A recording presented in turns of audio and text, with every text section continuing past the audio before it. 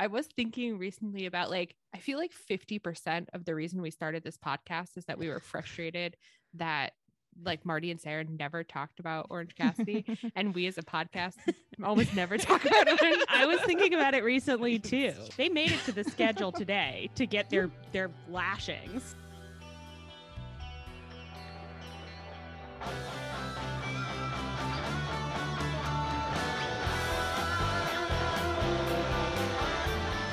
Welcome to Tunnel Talk, and No Facts, All Feelings Wrestling Podcast. I'm Allie. I'm Ann. And I'm Leah. How's everybody doing this week? Oh, not much went on with me last week. How was your weekend, Ann? Did you do anything interesting? I mean, I know Allie doesn't have anything to report, so I'm just skipping her. Mine was Didn't nice. do anything. My Don't ask. wrestling brother was in town, so I had a good time with him. Yeah. Well, I guess that's kind of the show. How was Full Gear? It was great. It was really fun. Yeah, I mean, I like that you have the tone. You have the tone of somebody who forgot to go, and now you're like, "Fuck! I didn't expect that they called me on it." Loved it. No, I went for real. Our friend Caroline and I went. We had a very good time. We sat next to an extremely tall man from Nebraska who, like, just really sweetly, he was there on his own, which was like, I was like, oh my God, you can just go on your own. Like, I mean, which unaccompanied men. Unaccompanied men, yeah. Unaccompanied by anyone. But in a way, he was accompanied by us because he made a lot of conversation. And he had fairly good opinions. And actually, I was an influencer. He asked when we went so we got tickets for Rampage and Full Gear, and at Rampage he was like, what's the match you're looking forward to, and I was like, well, I don't know, I like, obviously Hangman, like, boring answer, but like, yeah, I mean, there's some good stuff. And I was like, pretty much everything but MMA, All-American top team. That's kind of like not it for me. And actually then throughout the next night at Full Gear, when we got there, I kept being like, Caroline and I kept having conversations about like when we could go pee, and she was like, had to go fairly early, and I didn't, and then I kept being like, when is American Top Team coming out? I gotta go use the bathroom. And anyway, of course, as you know, they were the second to last fucking match. Break. Yeah. Horrible. But I think I did wait until then. That's shocking to me. But so I jetted out, and like, I'm just like, now I can just have the time of my life. I got a beer afterwards. I get in line. Our seatmate also is in like 2 lines over getting some snacks. And then I got back before him. And when he got back, he was like, yeah, it's like, like you were saying, it's not that interesting a match, so I figured I'd get a snack. I was like, I stopped a man from being interested in the inner circle. I said, it's okay. You can go get a pretzel during this. So that was huge for me, actually. That's beautiful. Man by man, we'll persuade them to our side. We're getting them one by one. In 10 years, Dan Lambert will be almost off our TV. Oh my God, what a dark thought. I know. Well, I have some other comments from the show that I'm sure I will provide throughout. But let's start by talking about, I thought about making us wait for this, and then I thought we can't. Adam Page won his match against Kenny Omega at Full Gear. He's our new TNT Very Good Boy All Elite champion. I actually really couldn't remember what it's called, but the Good Boy champion feels right. Yeah, the Good Boy champion of all the world. And yeah, so what did you guys think of the match? I was beyond the entire time. Like, I started from a like high place, but like the second his music hit, I was like, oh, this is gonna be emotionally exhausting, and it sure was.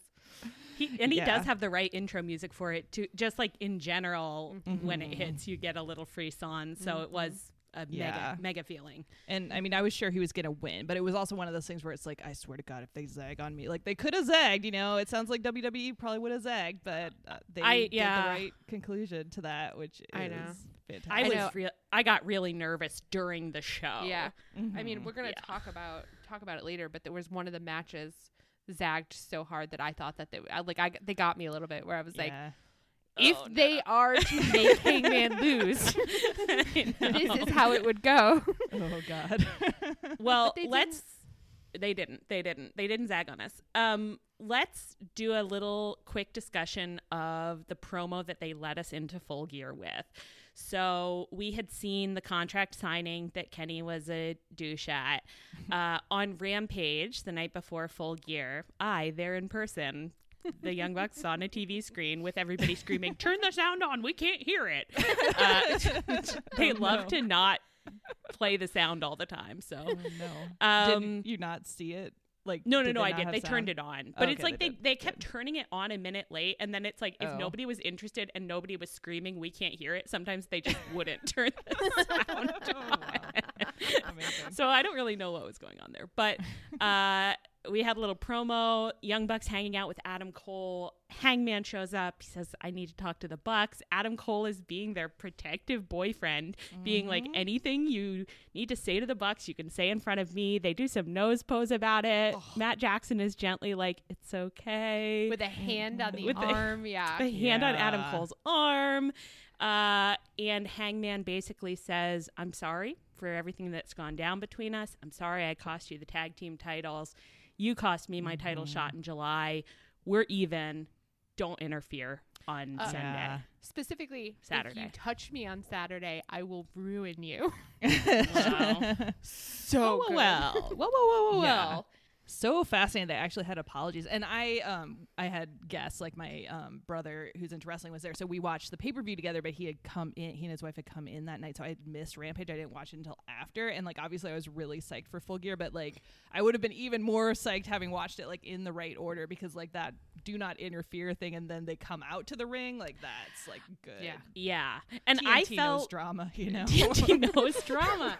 And I felt like a smart wrestling person. I don't know why. It's like not rocket science. Obviously, any idiot could have surmised this. But on the way there, I was like, do you think that the Bucks are coming out to ringside to not interfere, and that we'll see them not interfering? Because I'm going to blow my cap off. I won't have a cap anymore, Caroline. It'll be blown clean off. Could you see them? Could you see the nod from where you were? Oh, that's a good question. Well, and they had a lot of screens too. So we had, so our seats were on the right side of the ring, like closer between the tunnel entrance and the ring, basically. So we were across from the hard cam. That's what I should have said. So we were seeing like a lot of stuff from the back, but then there were a ton of video screens at the Target Center. So like we also had a direct view of the camera work. So it's like you did have to look at it more than in our other seats to be like, what are people's faces doing? I but feel like also after having been at wrestling shows, like I got better and better at like looking at the screens for the close-ups. So you're probably an expert by now at this point. So I think I did okay. I wouldn't say expert, because like sometimes I just get caught on the screens and be like, I'm watching TV, and then I was like, you're here in person. You need to look down at what's actually happening. But the fun thing about those seats was though that like the wrestlers, as they're leaving, pretty much, I mean, like most of them, because you can see it's where like the all the dark losers and some of the normal Dynamite losers like go off stage, like at the bottom there. And then also a lot of them when they're passing by on the ramp, they just would turn and like wave to us, like once just to our section. I was like, I don't know why this is the section that they just like love to like say goodbye to. But so then you just feel like you're like waving at your friends, like you did a great job, sweet. So that was fun. Yes, but we could see the nod, and I was slimed about it. I mean, sorry, David Bixens's man, but I thought it was good. it was good. I mean, like obviously it was like Matt Jackson is a hammy boy because he's a wrestler, but it works in that context. It was really amazing to have that connection, like right as Hangman's about to win. Yeah. For those who don't know, just someone tweeted about Matt Jackson not being good at face acting and why are people acting like it was good of him to do his hammy nod. And it's like, because wrestling is the CW. and he is Damon Salvatore, and that's what I tune in for. I'm like here to watch him be a ham. Like, it's like, are you watching wrestling for like the subtle nuances of like human behavior? Like, this is a broad art form. Right. Yeah. Like, it's a huge accomplishment when we achieve a single nuance in wrestling. That's what we're arguing for every week, is we're like a kernel of little cradle kernel of nuance in our hands. And we rarely get it. But I thought it was great. I loved it. And I loved it. It's like, it's just so funny to me because this is always the case that, like, obviously Nick can get worked up about stuff, but that, like, in general, he's like, I gotta emotionally follow Matt's lead, and like where Matt is emotionally pointing us is then like the direction in which perhaps I will express a stronger emotion. But it just was especially funny to me through all of these promos where like Matt Jackson is like, I came to deliver a story, and you'll see it in my eyes and my mouth and my face. I'm showing you I have complicated feelings about Hangman. I am deciding whether or not I think that who am I siding with? Am I sorry to him too? All this stuff. Nick Jackson is just there like, whatever you say, brother. Like, yes, me too. I am also here supporting that. Yeah. And I also thinking. I know, and I'm really, really interested to see if they do pursue, because it seems like they are like going down this road of sort of like the Bucks and Hangman like maybe making up or having sort of a complicated story where maybe Kenny's like on the other side of it, and Adam Cole too, where it's just like the elite, like it's fracturing a little, or not fracturing, but it's just you can see the stress lines. Yeah, and they're due for that. They're due for it. Yeah, it's gotta come. We'll get into some more of that in our next little segment. And Hangman did good stuff too with the Dark Order bringing him a beer at the end and him like knocking it out of Alex's hand and just hugging, you know, his conquering his alcohol problems with friendship. So, and that's actually they should take that into account into like most AA programs. Just give them a belt. Yeah. If you give them a belt, it'll solve it. Don't worry about it. Any belt. It doesn't have to be one of those big ones. It could be a small, normal belt from J. Crew. And that'll do it too. I thought it was like just his whole celebration was great. He did he's like, I mean, he's an adult after school special, and that's what we need a little bit. Yeah. And he's giving it to us perfectly. Just beautiful. Beautiful and work. Just visually, I feel like his hair was blonder and his curls were curlier and his face was softer and pinker. Like everything about it was just like so angelic. I was like, this is perfect. He's our little angel boy. Yeah. I know. I think that styling. I think I said the other day, I was like, he's so dimply. And then I was like, I don't know if he has dimples. Like he might, but I'm like that. I'm just responding to his energy where I'm like, has the energy of a man who's dimpling. So he must be. Right. But I can't actually conjure them in my mind. And so then, so Kenny lost. He whispered something to Hangman. That's so juicy. We don't know what he said. And he refused at the press conference to say what it was, which is very appropriate and also makes it so much juicier. Yeah, of course you can't say it. No. Kenny knows. Kenny knows. And Adam That's both between know. him and Kenny. Yeah. Then we did see Kenny on Dynamite this week doing a promo with the Bucks and Adam Cole where he said he hasn't even watched the match back. He needs some time to eat, pray, love. So he said, can you guys hold the fort down while I'm gone? Adam Cole jumped in and was like, definitely, we've got it. And Kenny was like, no, I was talking to the Young Bucks. So again, we have rich veins of potential problems. And I thought Kenny did a really good job with this promo where he really looked very deflated and his energy was very sad and low energy. For sure. I think he was achieving some of that with his outfit because he said it's going to be muted colors only now that I'm not the champ anymore. But I agree that with his acting as well, he also was accomplishing that. I wonder how long he's going to be gone because I think like the consensus from Reddit is that he needs surgery on his shoulders, which is why they're doing this. Ooh. Yeah. But like that he also has just been saying that he wants to take time off. And so it's like, I wonder how long he's going to be gone. Oh my God. Yeah, a lot could happen if he's gone for a while. I know. Think of all the stealing of his boyfriends that Adam Cole could do. He's gonna all the way steal them. I mean,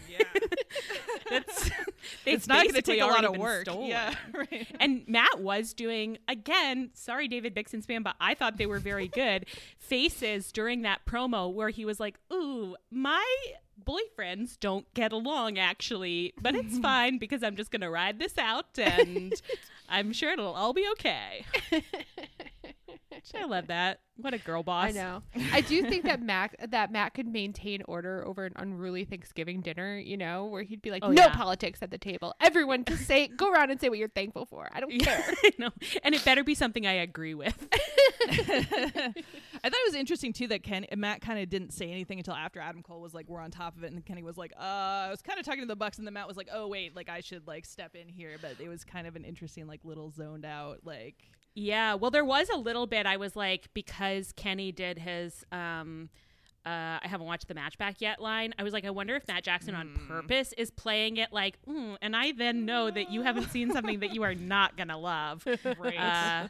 Again, a lot of dynamics. I mean, it's just what you like to see.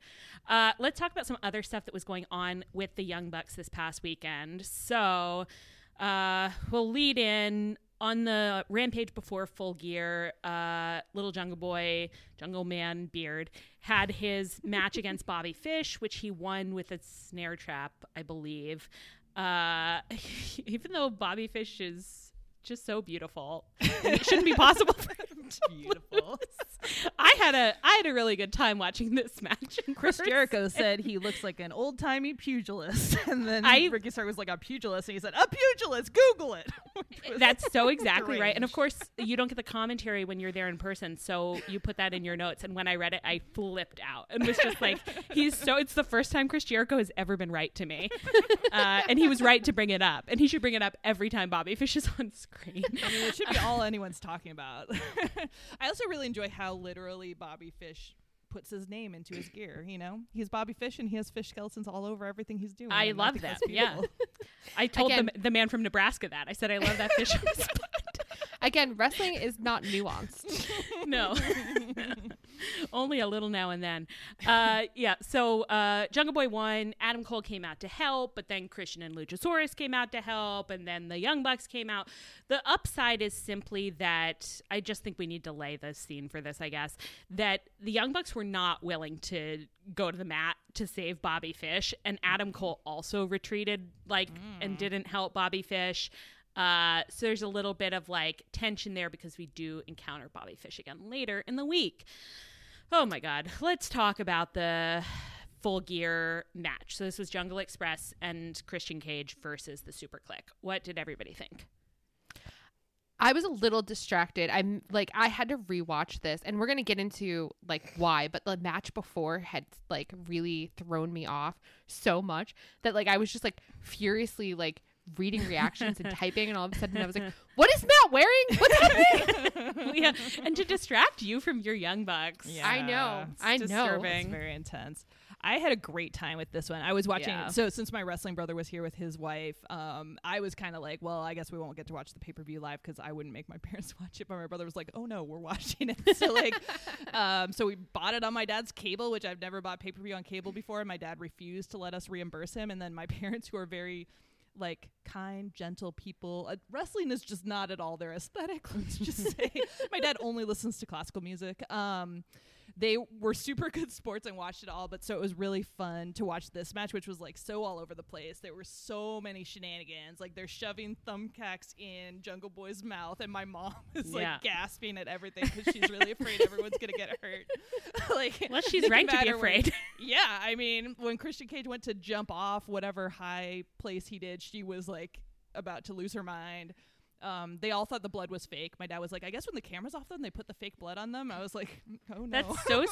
That's so sweet. And I am now going to be thinking about like little like under-ring blood elves. I know. Who are just like paintbrushes splashing blood out there.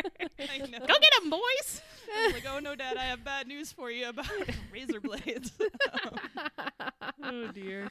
Anyway, I thought it was really fun, and I thought like one of the great things about the Young Bucks is they're always like doing stuff I feel like that you've never seen before. Like I did not expect the thumbtacks to go in the mouth. It was like, that's innovative, guys. Good job. Yeah, I know they're artists with those thumbtacks, and you know, it's like I had the brain flash this week that I was like, this should be their merch. Like they should be selling us thumbtack rings and earrings. And but the thing about the Young Bucks is that I think if you told them that, they'd be like, great idea. We've got that coming out next week. I know. They know whether it is or isn't the right idea. It's so true. Yeah, I thought that this at the beginning, I thought this with quite a few matches of the night, and not like in a bad way across the board sometimes, but not always. It started out kind of weird. Like I was like, I don't really like know what exactly is going on here. Like just that Jungle Express came out in those jeans. I don't know why this really threw me, but the fact that they all came out like they're like, this is a Men at Work video. I was like, okay, immediately I'm not sure what's happening. No, you're absolutely right. They came out with the same energy in those jeans as like the Halloween episode when like the Bucks came out in Ghostbusters. Like they were like, look at us. Right. You were like, who are they dressed as? Am I supposed to understand this reference? And then I was thinking a lot too, because it's like, I kept looking at them and being like, okay, well, OC comes out in his jeans, but they're those like sweat jeans. I know they're not real because I've seen them enough. And but Jungle Boy, those look like real jeans. And so I don't know if they're just like good, normal, stretchy jeans, or like I was really preoccupied with like what his range of motion was going to be. And then I just thought it was like a little bit of a slow start. But when they went on their little run around the building, so they ended up coming up to like right where we were. It was like the top of our section, but you couldn't see shit. We just knew because the cameraman went up our aisle at one point and we were like, oh, there's going to be stuff going on up there. Can't see any of it. And then they went down a different aisle or something. But after that, I thought it just like really popped off basically. Like I was like, I got really caught up in it in a way where I was like, oh, this is again, it's like overpraising the Young Bucks, but where I'm like, there's a real effortless narrative feeling to this that like makes me be thinking like, oh, what's the story that's going on here? Like, so I am engaged even though I don't understand wrestling actually, even though I've been watching it for a year. I know. And it's so funny that this is the exact opposite of the Hardy family feud, where I'm like, the Young Bucks have been battling Jungle Express for like 17 years, and I could watch them go for another 17. Like it's I'm happy. Well, I think they're fun. I think they're fun too, and I also think that there's like, I know it's like a little simplistic, but there's kind of a clear like Jungle Boy is a young up and coming star, and the like Bucks are older, and so there's an inherent little bit of tension of like, oh, you're the new guy, and like we run this place and I don't want you to, you know, take my place and I've got a chip on my shoulder. Like the dynamics are a little clear. We can get into this more in the Hardy family office best friends conversation, but like, dude, just do one little work for me where like Matt Hardy is like making it clear that he's like, I'm mad at you because you don't care about making money. I don't give a shit. Like, I don't know. Right. There just has to be some kind of dynamic, which like, I get that it's like, it's just not like, it's not OC's thing to establish that dynamic. But then I think like, if you're in a feud with him, it's the onus is on somebody else to establish it and make me understand why y'all keep fighting each other. Yeah. Right. And it doesn't take much. Like it literally could be just like literally a 30 almost second. Nothing. Just a tiny bit. Oh, I will say also it was interesting watching with my brother. I feel like an anthropologist of male opinions sometimes, but both he and my friend Jeff do not like the Young Bucks at all. They're like, what? I know. They're like, I admit that they're really good heels. They do a good job at being heels, but they hate them, which I think is so interesting. Crazy to me. I know. The Young Bucks are for women, I guess. I guess, and I'm just like, they're so accessible. I just wonder if like, I don't know. It's really crazy to me. They're both like, they're so obnoxious. I just can't stand them. Like that's all the information I have. I know. I would die for the Young Bucks. I'm just like, all right. When the Young Bucks boyfriend Adam Cole presented them with those thumbtack knee pads, and Matt had like that look of delight on his face, like he'd been handed a diamond tennis bracelet. Yeah, because I was like, He was like, he knows me. He knows the jewelry that I want. He was up all night with that hot glue gun. Yeah. For me. And that's acts of service, Matt Jackson's love language. That's right. Absolutely. And then later, like after they did the spot, there was this moment where like both Adam Cole and Nick Jackson folded the knee pads down so that like they didn't hurt anybody moving forward, and Matt Jackson watched them do it and didn't fold it down. Wow, that's a rap, boy. So funny. I will say also that my brother does love Adam Cole though, but he told me it's because my brother's like on the shorter side and Adam Cole's like a smaller guy in wrestling, so he like relates to him. But like, which is very like in AEW you have so many choices for little guys, but like in WWE, like I guess is only that just Adam sounds Cole. like an excuse to me. It's like he doesn't want to deal with the fact that like loving Adam Cole means he should love the Young Bucks too. You know what I mean? I think he's gonna have to cope with this new watching them together, and just I bet he'll come around. He'll get wormed. Yeah. Everybody does. If you watch Matt Jackson enough, you gotta get wormed. Yeah, you won't be able to help it. The pink they were wearing, Nick's beard dyed pink. How can you not love that? BTE where they explained how he dyed his beard. Was that just straight painter's tape? Like taping paint to his face, spraying it while he was saying, "I don't think I'm supposed to do this on facial hair." I was about to say his mouth. I know. There's something about watching someone be like, "This is a really bad idea," and doing it that just usually makes me like them. Like I'm like, "Oh, it's really cool that you are okay with that." I would be way more stressed than you, but this is good. It did crack me up. I know we have to move on. I know, but when the Young Bucks wore their pink like out, like they looked like they were glowing under the lights. I could not understand what they were wearing because it's the so brightest neon. shade of pink I've ever seen in my life. But then when like I saw the pictures after and then on BT, I'm like, oh my god, they have like patterns. It's like patchwork. Like I was like, those are nice. None of that showed up on TV. No, they were. It was full Pepto-Bismol. Yeah. Mm-hmm. Yeah. No. And I did also love on BT Matt Jackson being like, pink was my favorite color as a child. As a little boy, he said. Yeah. Little boy. So cute. Imagine not loving it. The conclusion of this match was Jungle Express won. And Nick and Adam Cole had to like, I thought this really activated me, that they had to like, they were kind of standing there looking at Matt's prone body being like, we're definitely not supposed to leave without Matt. But then they didn't have a choice and they just had to be like, okay, this is not the move. We're going to pay for this later. Those are bad boys. Yeah. And I know we do have to move on, but I will just say big element of this match was Christian kept giving Jungle Boy the chair and being like, do chair hits to kill a man. And eventually Jungle Boy did, and everybody was like, he's a man now. I hated that. I don't want him using that chair. Yeah. And I felt like more moved and unhappy about it than I thought I would. I was like, chairs are for bad boys. Yeah. Are you a bad boy? I know. I don't think we're supposed to think that, but I don't think we are. I don't think so either. It would be a more interesting story if it was like Christian Cage was doing his own long-term storytelling where he was leading him down the path. I was like, good boys only use chairs when they're sort of driven into it. A bad boy brings a chair to the ring and then maybe the good boy uses it in response. Do you guys know what we're describing? What we're saying we want to see in wrestling? What? It's the plot of Cobra Kai. Oh my god! Yeah, we want these complicated old men to all be saying both right and wrong things to the young boys who aren't learning the right lessons about it. That's right, and then they have complicated effects on the young boys. Yeah. Yes. Yeah, that's true. They could learn some lessons from Cobra Kai. I'm gonna get over there. I'm gonna make Tony Khan host a viewing party. And they've already got like all the old men have complicated histories with one another, so they've got a foundation to build on. Oh, they are. It just is Cobra. If you set Cobra Kai in wrestling, it's Cobra Kai. Yeah. And Christian is bad. He is evil.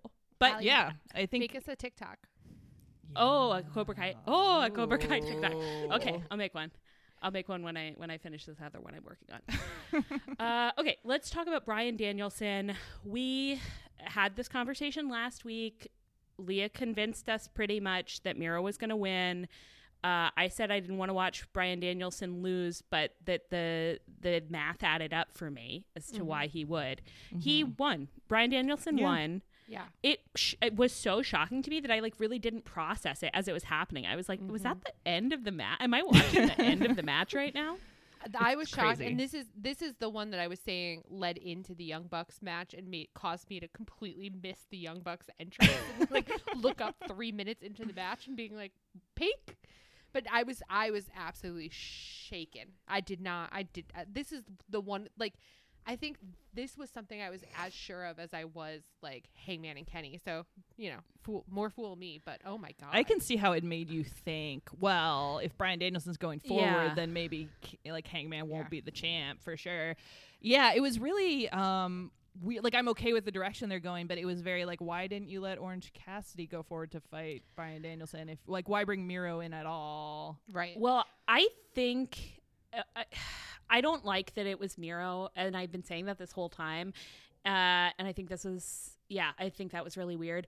I think that my guess is that Tony is just like, I am already, I know it's crazy. He's like, I've already got Orange Cassidy in his HFO feud and I'm about to set up this, like, I'm trying to get this match with Ishii. Like, I'm not trying to put him into something else where then he's like zigzagging between different like plot lines basically, which I think is fine, honestly. Like, I think that he's clearly going to fight Bryan Danielson eventually, so I'm not like mad, but I don't understand why it was Miro, and I'm pretty confused about what's going to be going on with Bryan Danielson now. Yeah, it really seemed like on Dynamite this week that it's like, oh, like halfway through his heel turn, I was like, oh wait, this is like a real, I was like, haha, Bryan Danielson's being kind of mean to Hangman. Then I was like, oh, I think he's like turning heel right now. Right. Like, did not see that coming. It's interesting because I feel like a lot of these men are like kind of in a tweener space right now where it's like depending, it really feels like it's depending on who they're up against that you're like, I'm supposed to feel better or worse about you. Right. But this was like, it felt fairly intense.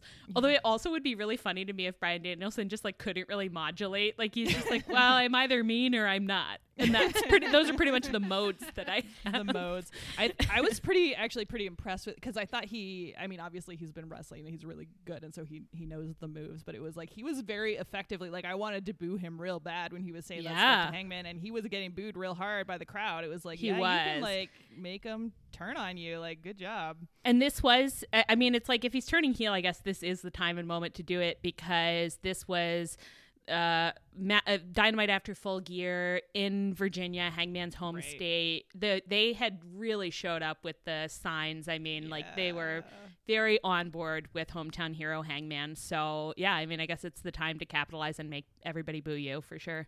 I was very proud of our two homegrown AEW, Hangman and Eddie, both managing to get cheered over CM Punk and Bryan Danielson, who were getting booed. I was like, you're doing good job, boys. Yeah, they are doing. Yeah, they are our good boys. You're right. But I did not see it coming that they turned Bryan Danielson heel before CM Punk. Like that seems and then I'm like, are all the new guys are heels, which is very funny. Although actually maybe makes sense because I think maybe they need it. Well, no, they have a lot of heels. I'm just talking to myself. I do want to ask, did I make up that at one point it seemed like Bryan Danielson was like aligning himself with Jurassic Express, but then they just kind of stopped that? That definitely happened. Yeah, that definitely happened. Yeah, because like he was facing down Adam Cole and them, right? Yeah. Like, right when they both got introduced, like he was with that's so interesting. It's really interesting to me, the idea of like Bryan Danielson turning heel, because I'm like, he is someone who feels like he shouldn't be like a heel or a face, really. Like it makes sense to keep him in the middle for a long time and have him do his like serious hardworking, like I'm here to fight the best guys and do the best, and like just not bring him down strongly on one side for a while. I think he almost should be what Cody wants to be, like that. Like I'm doing the right thing, whether that's the face thing or the heel thing. I don't give a shit, but I'm doing the right thing, sort of. Yeah, I absolutely agree that that it's like that's what Cody wants to be, but Cody can't because he's jingoistic, and Bryan Danielson could because he's just a vegan. Yeah. Bryan Danielson isn't bringing any weird idea. Well, I guess vegan is it's not a weird idea. It's normal now. It's fine. Yeah. I have no strong weird when feelings. he was young, I guess. Right. Let's get into the Eddie Punk stuff. So this was I called this our second strike of Full Gear.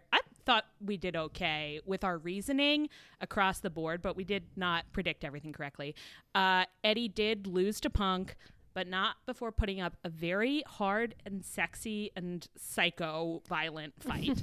I do think in our predictions we all said we wanted Eddie to win. I don't know that we said we thought he necessarily would win. I said that I had been getting towards that because of the timing of that article where I was like, at the very least you like really want me to be on his side, which again, I agree. I wasn't really strongly like it's gotta be Eddie, but I really wanted it to be Eddie. Yeah, right. Right. And then at the end of the fight, Punk extended the hand of masculine respect, and Eddie, as always, eschewed it and barged off. So what did you guys think of the fight? It was good. Fun. Yeah, I mean, I don't remember very much about like the moves. I mean, yeah, it was good, but I wasn't like blown away by the wrestling. It was very aggro. Yes. Yeah, Eddie certainly came out of the gate furious. Yeah. Which is always fun. That's fun. They did a lot of close punching. There was a lot of blood. I think at one point I thought that Punk was like bleeding a little, and then he like turned and I was like, oh, a lot actually. Yeah, you had a full crimson mask. Does one of you want to explain this thing that each of your wrestling experts pointed out? So Sarah was saying that CM Punk started, and I'm going to do such a bad job of telephoning this piece. There was a sequence of moves, and he started the sequence enough that everybody recognized it, but he didn't finish it. John Cena's and it's John Cena's, and who is his huge rival in WWE. And John Cena was like the authority man, like Vince's man, like the biggest baby face, the butthole like, guy. Yeah, right, right. And so that was his biggest rival, and so like it's interesting that he's like, I am the John Cena of AEW now. Okay, yeah. And also like, so my brother also mentioned this, and when we were like talking with my sister-in-law does not care about wrestling, but has been an accompanied woman, like dragged to many wrestling events. So anyway, at one point, like the three of us were talking about like, what's your favorite wrestling chant? And my sister-in-law's was John Cena sucks, which apparently was a frequent enough chant to be like just a standard chant that happens at all wrestling events.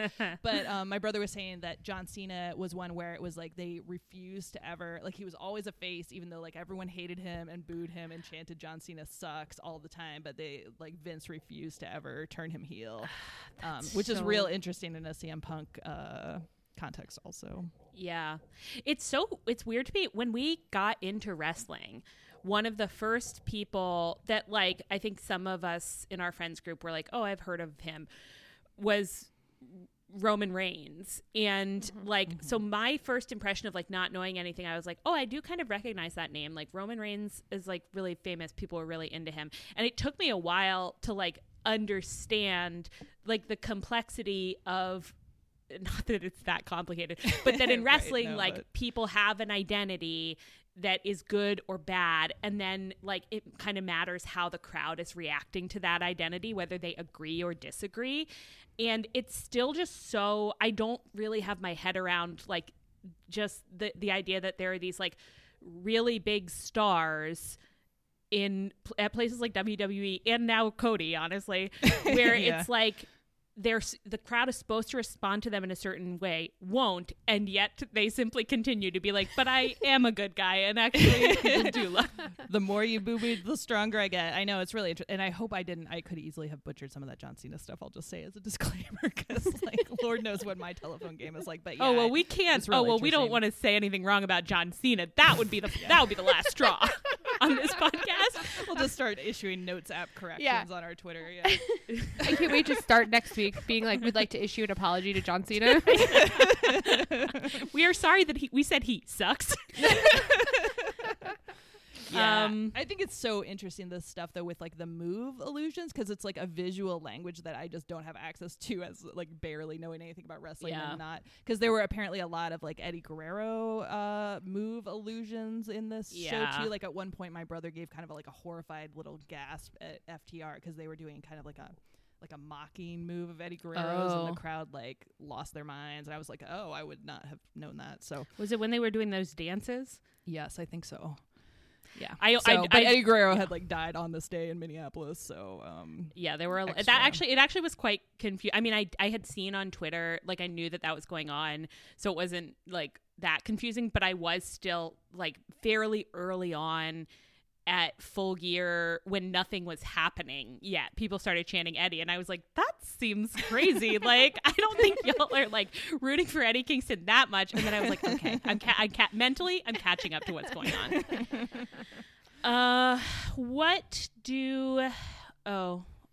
Sorry, I scrolled to the wrong place. Okay, so Punk won.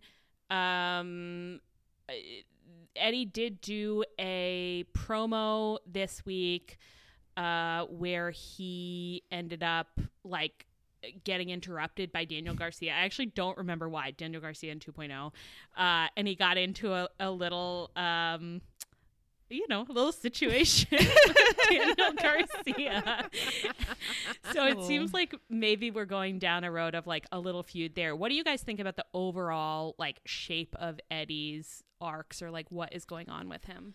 I'm pretty confused. They've won a lot of goodwill right now, and like I understand that things are very, very complicated, and that whatever plans like Tony Khan has had for Eddie probably got fucked up by all the best John Moxley and his family. But like, so Eddie fought Miro in a very, very, very like intense feud. They fought one time and he lost.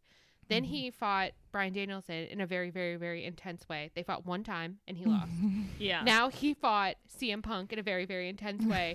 He lost and he's done. Like, and so I'm like, and now they're moving on to a new feud. It seems very like, what are we doing here? Right. Like, is Eddie just a jobber now? I'm like, okay. Well, you need to calm down, sister.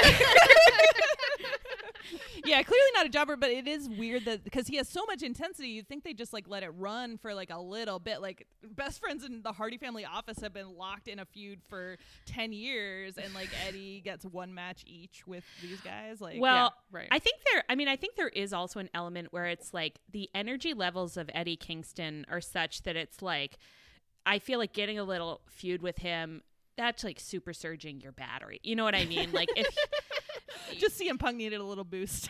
Yeah, I know. CM Punk and Brandon Danielson. But you know what I mean, where I'm just like, you're getting something out of it. Like you're getting a propulsive thing that is enjoyable to watch. And like, if Eddie isn't like, I want to dig into something, then it makes sense that maybe he'd just be like, yeah, put me in, coach. Yeah. I feel like I haven't thought that much about it, but yeah, it actually does really make sense to me that the Mox stuff threw things off, and that he's just putting in time being a jobber while he waits for his husband to come back from the war. Who hasn't been there? Yeah. Dear jobber. That's funny. Yeah, well, I'm interested to see. It's like he clearly is really valued by the company, so it's like I don't have like a big fear of like you're gonna abandon Eddie. Right. I think I'm more interested in, I'm like, Eddie, what do you want to do? Like, what do you want to have a long like 2.5 year like arc where you come into your own at AEW like Hangman did, which I would love to see it. I don't need an immediate payoff on like the stuff that's been set up for us, but I am like, I don't really have a clear idea of like what the long game is, which I guess sometimes that's life. So yeah. And like right now it feels like they're maybe not really working on a long game, which maybe they are. Like, prove us wrong, please. Yeah, prove us wrong, TK. Yeah. Okay, let's talk about MJF and Darby. This was the first match of the night at Full Gear. I thought that this was a really good first match in terms of like getting the crowd into it, especially because at first I was like, you guys are doing a much different, weirder match than I would have expected, but it was so fun that just it felt to me like both of them walked into this match being like, Bryan Danielson, who? Fuck you. we are the pillars and we'll show you. Like, you know what I mean? Like they both felt like they were like, 100% proving something, and they proved it. It was amazing. They did. Well, it's because it had everything. I thought that actually a lot of the matches at Full Gear were like a little funnier than the people doing them usually are, or they had more comedic elements, which I liked. But this was a great example of, it's like they can do everything in one match. All of those like matching moves they were doing, I was like, it's funny, it's impressive athletically, you guys look really good, and then you get up in each other's faces and the emotion is like so real and raw and not funny. It's I mean, it's just, you're at the buffet. Yeah, right. Yeah, they've done it such a good job with this whole feud, and it was so nice to have like such a good match cap it off. And I was like looking at some reviews and stuff, and it like was getting great reviews too. I felt very proud of our little boys. It's interesting because I was thinking a little bit, and actually I didn't look at any like match data to try and figure this out, but I was just thinking about like having these younger guys that they've trained up, like who have done a lot, like really come into their own at AEW. I was like, how much are they actually fighting each other versus like fighting older guys? And like we're working towards a point where it's like, you know, like MJF and Darby could have a fucking 15-year rivalry at AEW where like the matches that they have in 10 years, you know, I don't know what's going to be going on with Darby's body, but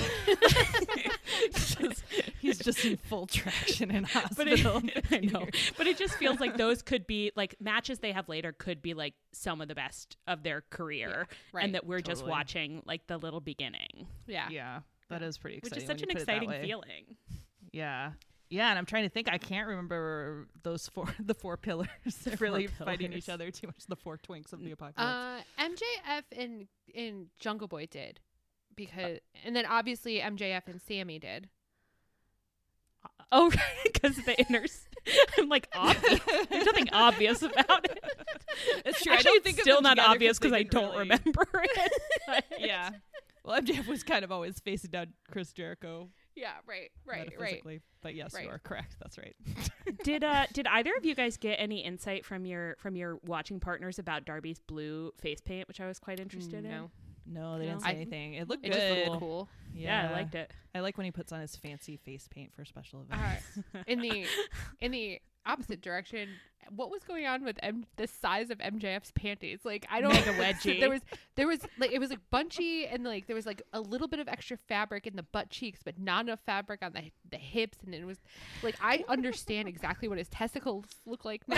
Like, okay, I didn't need to hear that. I don't want to hear words like testicles. This is a female-centric space. Of all the things we say in this podcast, that's I know, a hard I can't believe no. I just got canceled for that. If you had said like nuts or balls, that would be fine. But testicles is a step too far for me. Scrotum? Leah, okay, you know what? We'll talk about this after the podcast.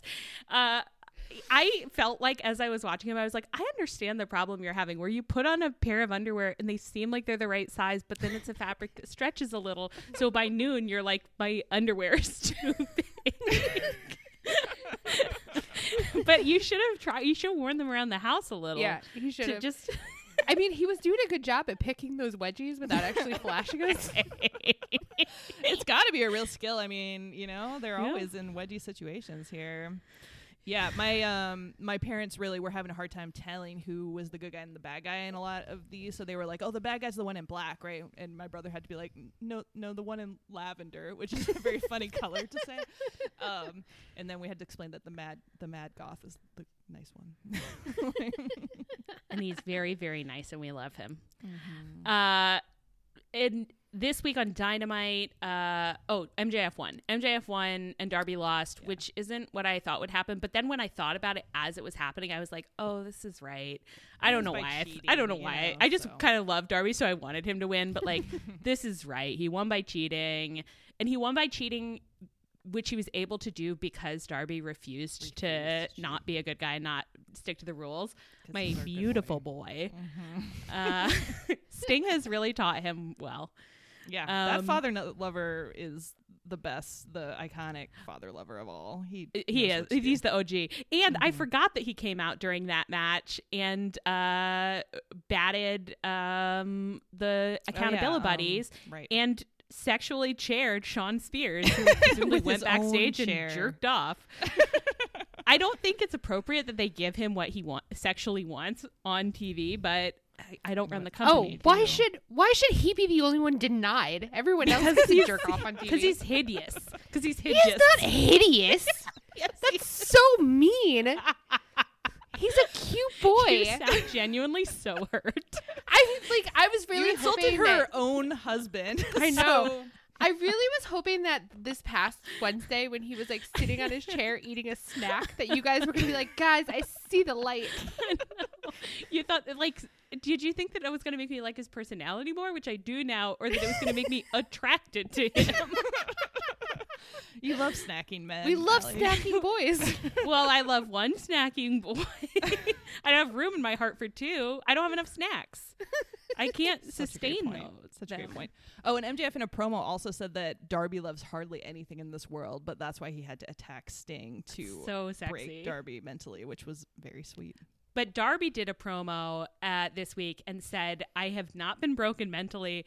But then immediately the gun club / ass boys showed up to be like, you gotta fight. It was Billy Gunn being like, you're going to fight me, Darby. And Darby just looks at the camera. It was like a full, like, The Office Arrested Development vibe where he's just like, fuck it. Yeah, okay. He was just like, fight Billy Gunn, I guess.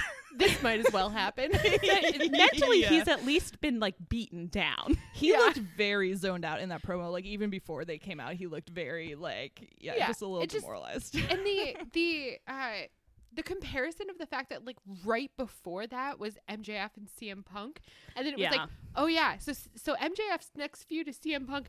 Darby's next feud is the Ass Boys. That is demoralizing. Yeah. But in fairness, Darby has absolutely punished his body much more than MJF over the course of the past 2 months. So he maybe needs the break with Billy Gunn, you know? Yeah, have some fun times with Billy Gunn, his silly sons. Yeah, give us a little, when Darby is about to do some comedy for me, maybe? I don't know.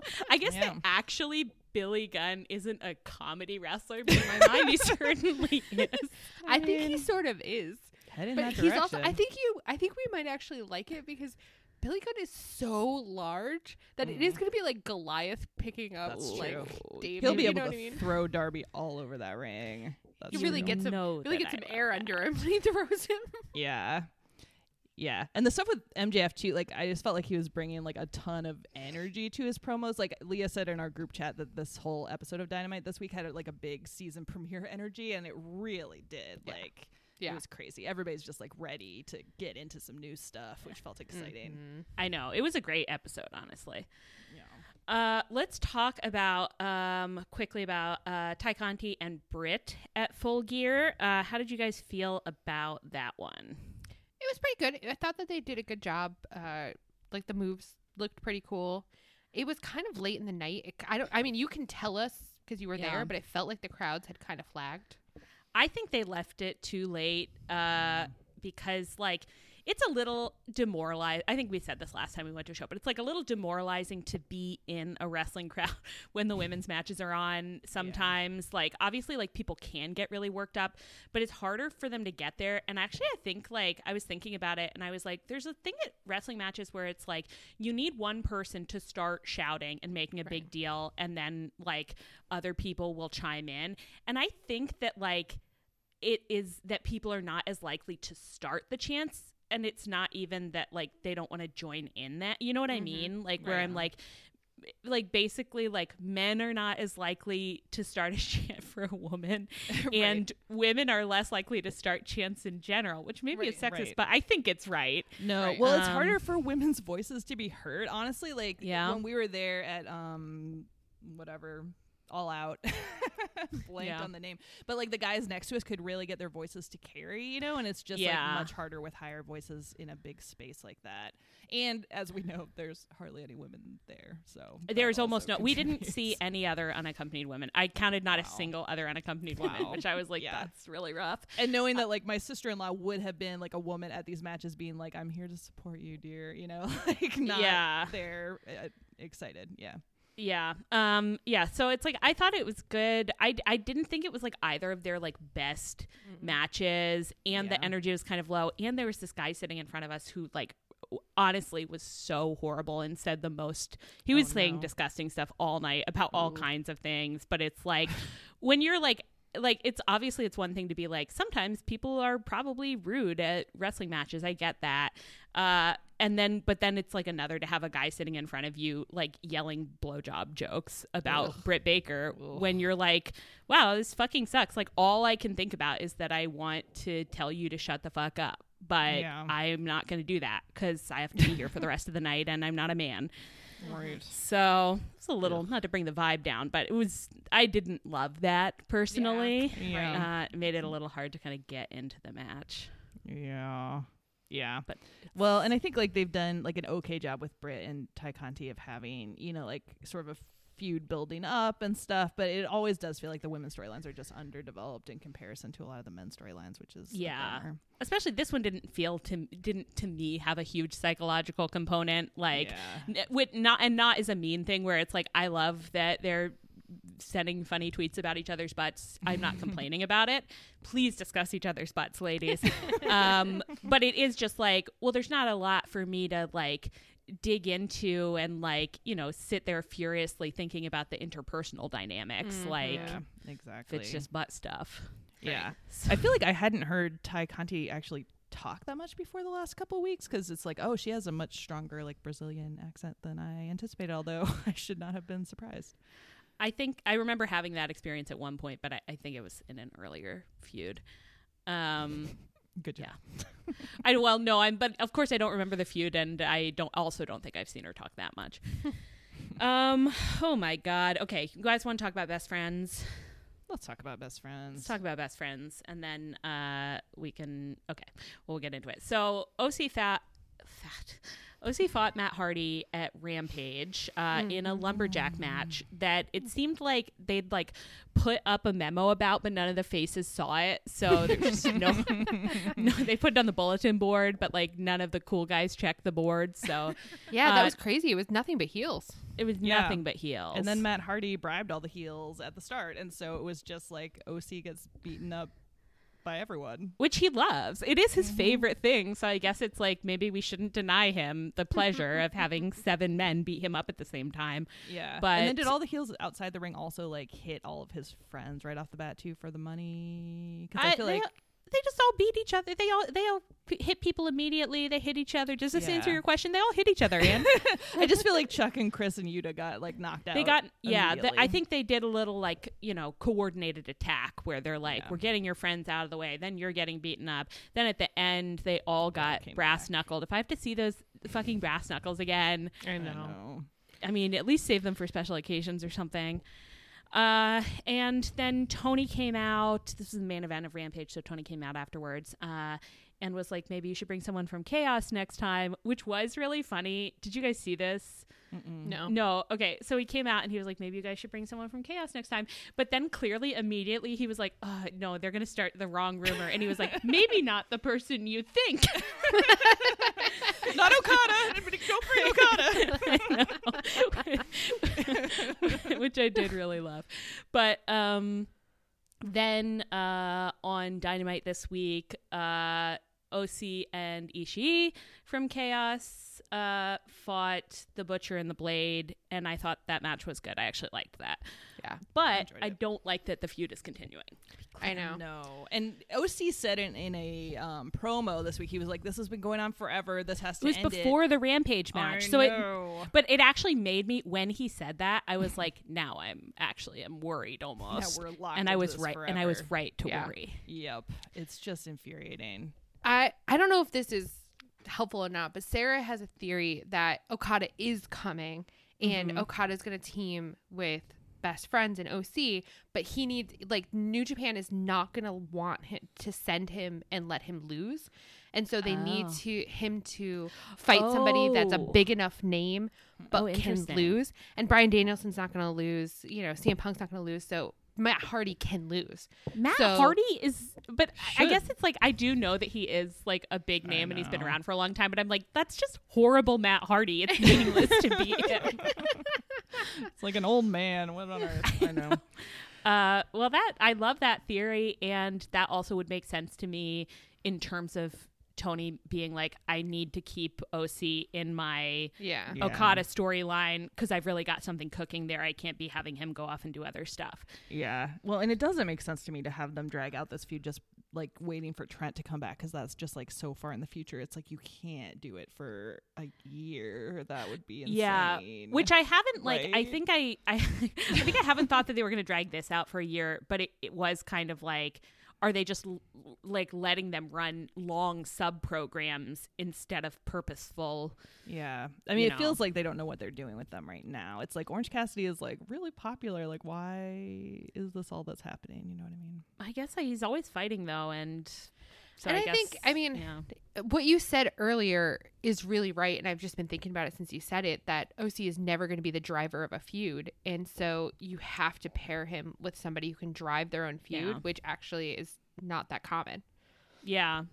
And I think the other thing is it's like they don't have, like, obviously like Chuck and Yuta are tagging, but they're not like a central tag team. So they're a little bit of a mismatchy bunch right now, where it's like they've got singles wrestlers, they've got a woman singles wrestler, they've got like a tag team who doesn't have his tag team partner. Like they just got a lot of stuff going on. And it's like, it makes sense to me that they're like, the Hardy family office has a lot of people that we can play with. So we'll just keep using them because it's a lot of different people. But to us, it doesn't feel like that because there's not any new like emotional component basically, where we're like, well, it's the same story that you're not really telling me. Like if they had individual relationships with like Private Party, who actually never wrestle, with Private Party or even like the Butcher and the Blade were like talking more, or like right. But I guess that's what I'm saying, is that it's like, if you're only going to get the sense of the relationship if they're doing promos that are like, this is my specific beef that I have, then it wouldn't feel so flat and like one long thing that's been going on for a million years. And probably because the Hardy family office, like the whole deal is like Matt Hardy hired all these people, so it's like they don't have an emotional beef, like they're here for the money. So but they still should. They should, for sure. I mean, I know you know that, but that's I must say out into the void that it's like people still, if people are getting paid to do bad things, there's still a psychological component to what they're doing that should play into like the way that they're fighting people. I still get mad at people at work even though I'm being paid to be there. Oh, exactly. I almost nothing but really. So, and it's like, I guess that's the other thing where it's like there hasn't been a progression inside the Hardy family office, even though for like a year it's been like, this place has got to be about to blow. Like, like give us some Team Taz dynamics. Like who's thinking this is a bad idea? Exactly. Team Taz is the perfect thing to point out because it's like they have had drama with like Brian Cage leaving, but it's the same people who've been in a faction for quite a while now, and it's always interesting to see them because they just are like giving off strong like vibes of like we're interacting with each other and other people in certain specific ways. Right. Exactly. Right. Okay. I think we are at an hour. Do we want to talk about Dante Martin is the thing that I would add in, or do we want to end it and save him for next week? I think we should be allowed to go late on pay-per-view. We can go late. Yeah. Mommy will let us go late on pay-per-view. only on pay-per-view podcast, please. Only on pay-per-view. Well, we go late every week, but we'll go super late. A bonus 10 minutes. Yeah. For pay-per-view. So Dante is the belle of the ball. He is the top girl. Everybody wants him. Everyone wants to be with him. At current count, there are 4 men that are trying to get Dante in. Okay, name the men. Name the men. So Leo currently has him. Yeah. Matt Sydal lost him. Oh, that's right. Yeah. Max Caster and Anthony fiance. Bowens tried to get him.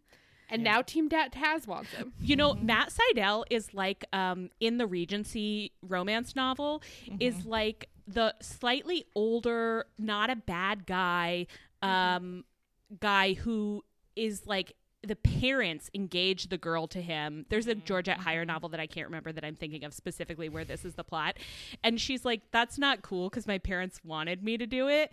So he ends up like and then a lot of other younger guys want to date her. That's all the other guys you named. But eventually at the end, she realizes, actually, I like the older guy, Matt Sydal. So Dante maybe will get back with Matt Sydal. I feel like that's where that's going. It's gotta end with Dante going going back to Matt Sydal. It has to. It'd be so good if Matt Sydal had like a little more personality.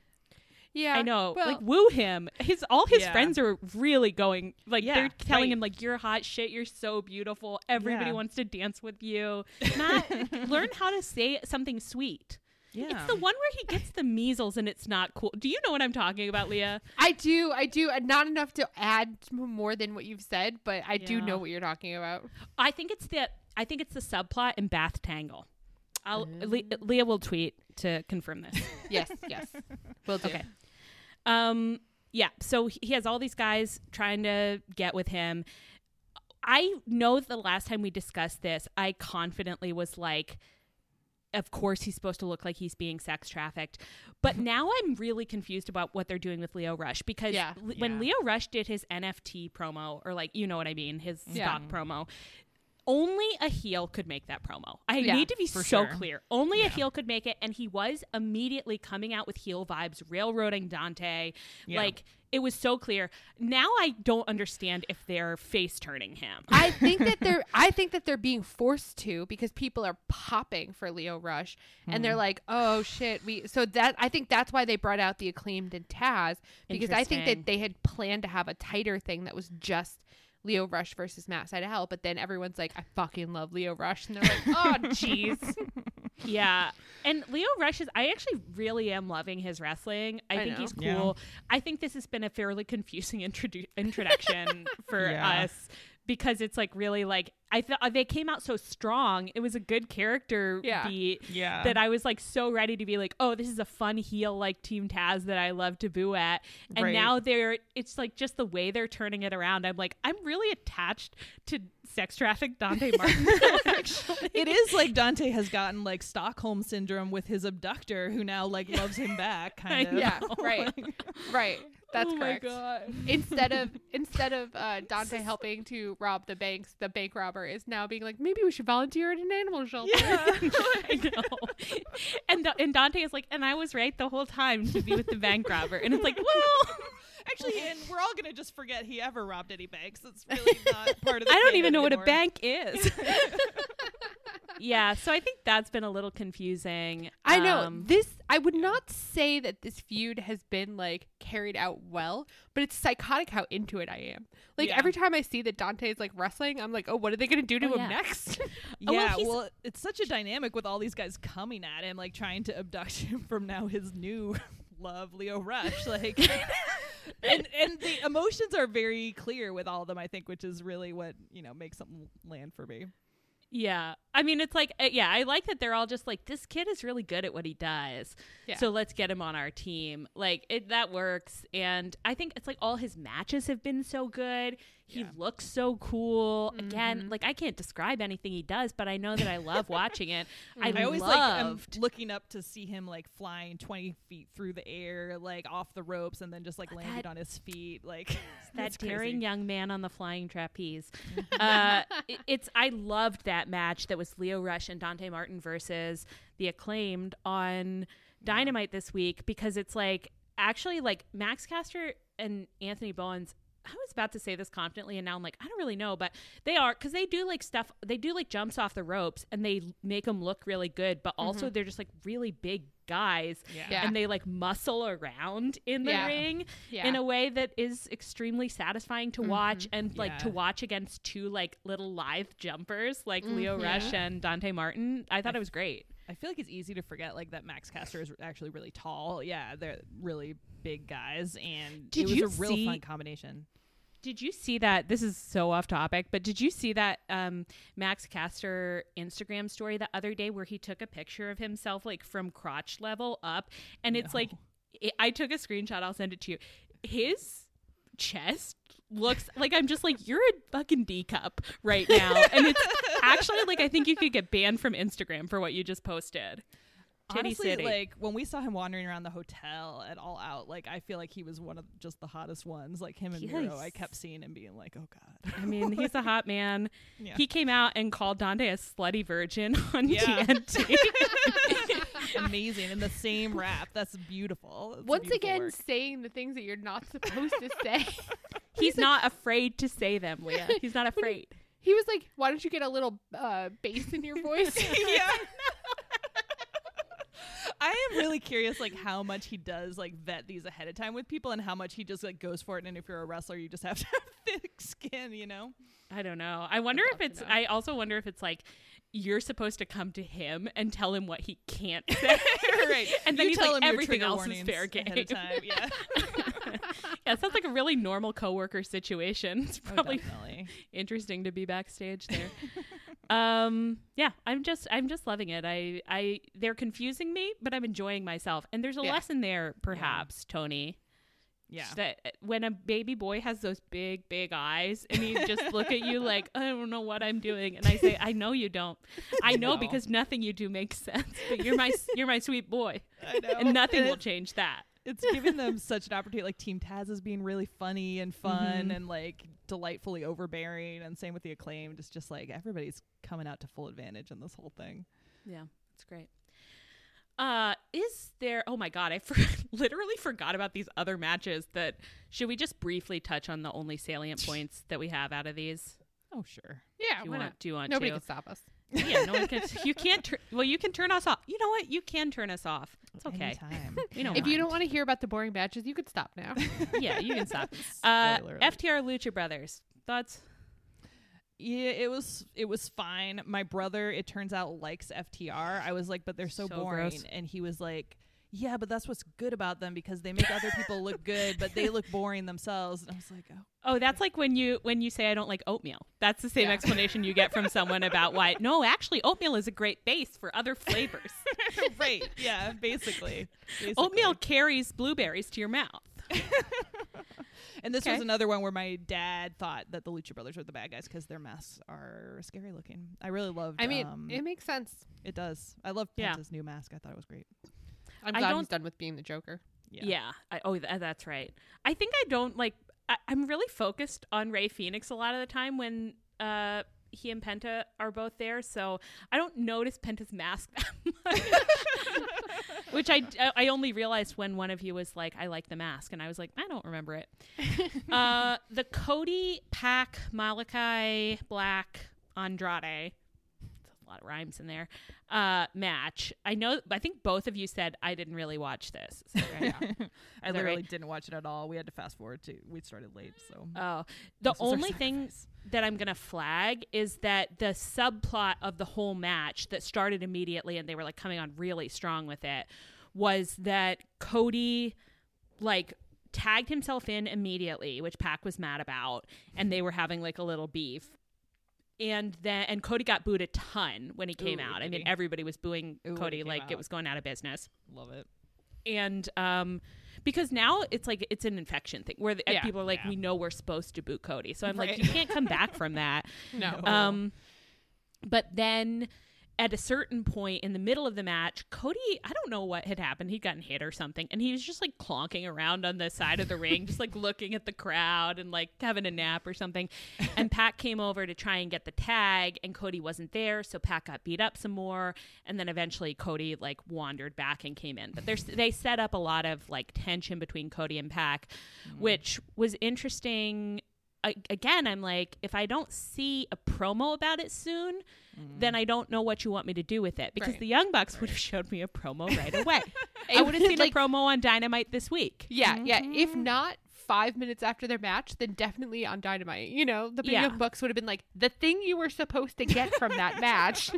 But in a fun way. Where they would have gotten him backstage and been like, you know, if I need your help, you have to be there for me. Whatever. I mean, it would be like that. Have a little fight backstage. Exactly. Yeah. Come on. You're telling me a story. Tell me a story, guys. Cody, you should know better. All these guys should know better. Before I go to bed, you promised me you said you would. Gotta give in so I'll be good. Tell me a story before I go to bed. Okay. Well, anyway, so they'll be doing that for a while. Pac got the pin on Andrade. Yeah. I knew that. And then the MMA street fight, the only thing that I want to discuss is that, like, I think because Chris Jericho, like, clearly really likes doing those fucking stadium stampede fights, I was convinced that they were going to go out to the Minneapolis streets and was just thinking that the whole, like, for weeks ahead of time. I was like, and then they'll go out to the Minneapolis streets. Probably. That's a street fight. They'll at least go to a parking lot. Well, it was honestly like confusing. They kept calling it that because I was like, what makes this like a Minneapolis street fight? Is that a thing? Is it a street fight if they use that many props? Is that street fights are often known for their cutouts of Prince. Exactly. Yep. People are always bringing bump pans to street fights. Yeah, I didn't really like. I think as the match started, I was like, I don't understand the conceit of this match. And then it was the one match where, as you know, at wrestling, when you're in the stands, like if the rows in front of you stand up, then you stand up, and then you're all standing, which actually I like as a feature of wrestling, the way sometimes you'll just get a little 10-minute standing break and then everyone sits back down. This was the one match that Caroline and I both were like, oh, we won't be standing up. We don't mind if we don't see it. Yeah. So it was just us and the Nebraska guy. We're all just kind of sitting there like, I'm on my phone right now, actually. This was the point in the match where in our group chat where people were talking in like non-wrestling channels. They were like, it's just the street fight. So like I'm available to discuss other topics. So that, and the props, like, they were funny and it would have been delightful with other people, but I feel like with this group it was just kind of confusing that they were using like they haven't been, I mean, the inner they're not prop boys, comedy boys, but they're just like, I didn't mind Dan Lambert doing his like broad I'm out of my depth wrestling shit. Like I actually thought it was fine. But I just cared about so little in the match that it's like really didn't.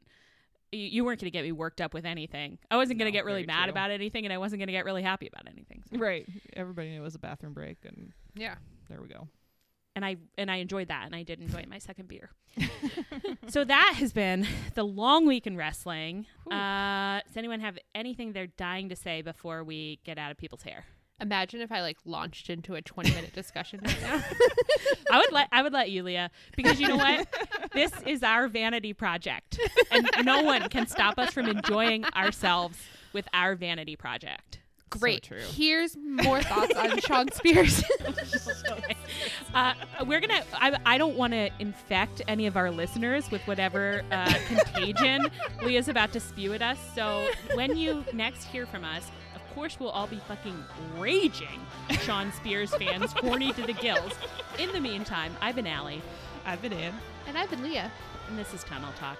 Our show is produced by Marjorie Voinovich. Our theme is by Chris Corkin. You can find us on Twitter at Tunnel Talk Pod and via email at tunneltalkpod@gmail.com. Please rate, review, and subscribe to us on iTunes, wherever you get your podcasts, and come back next week.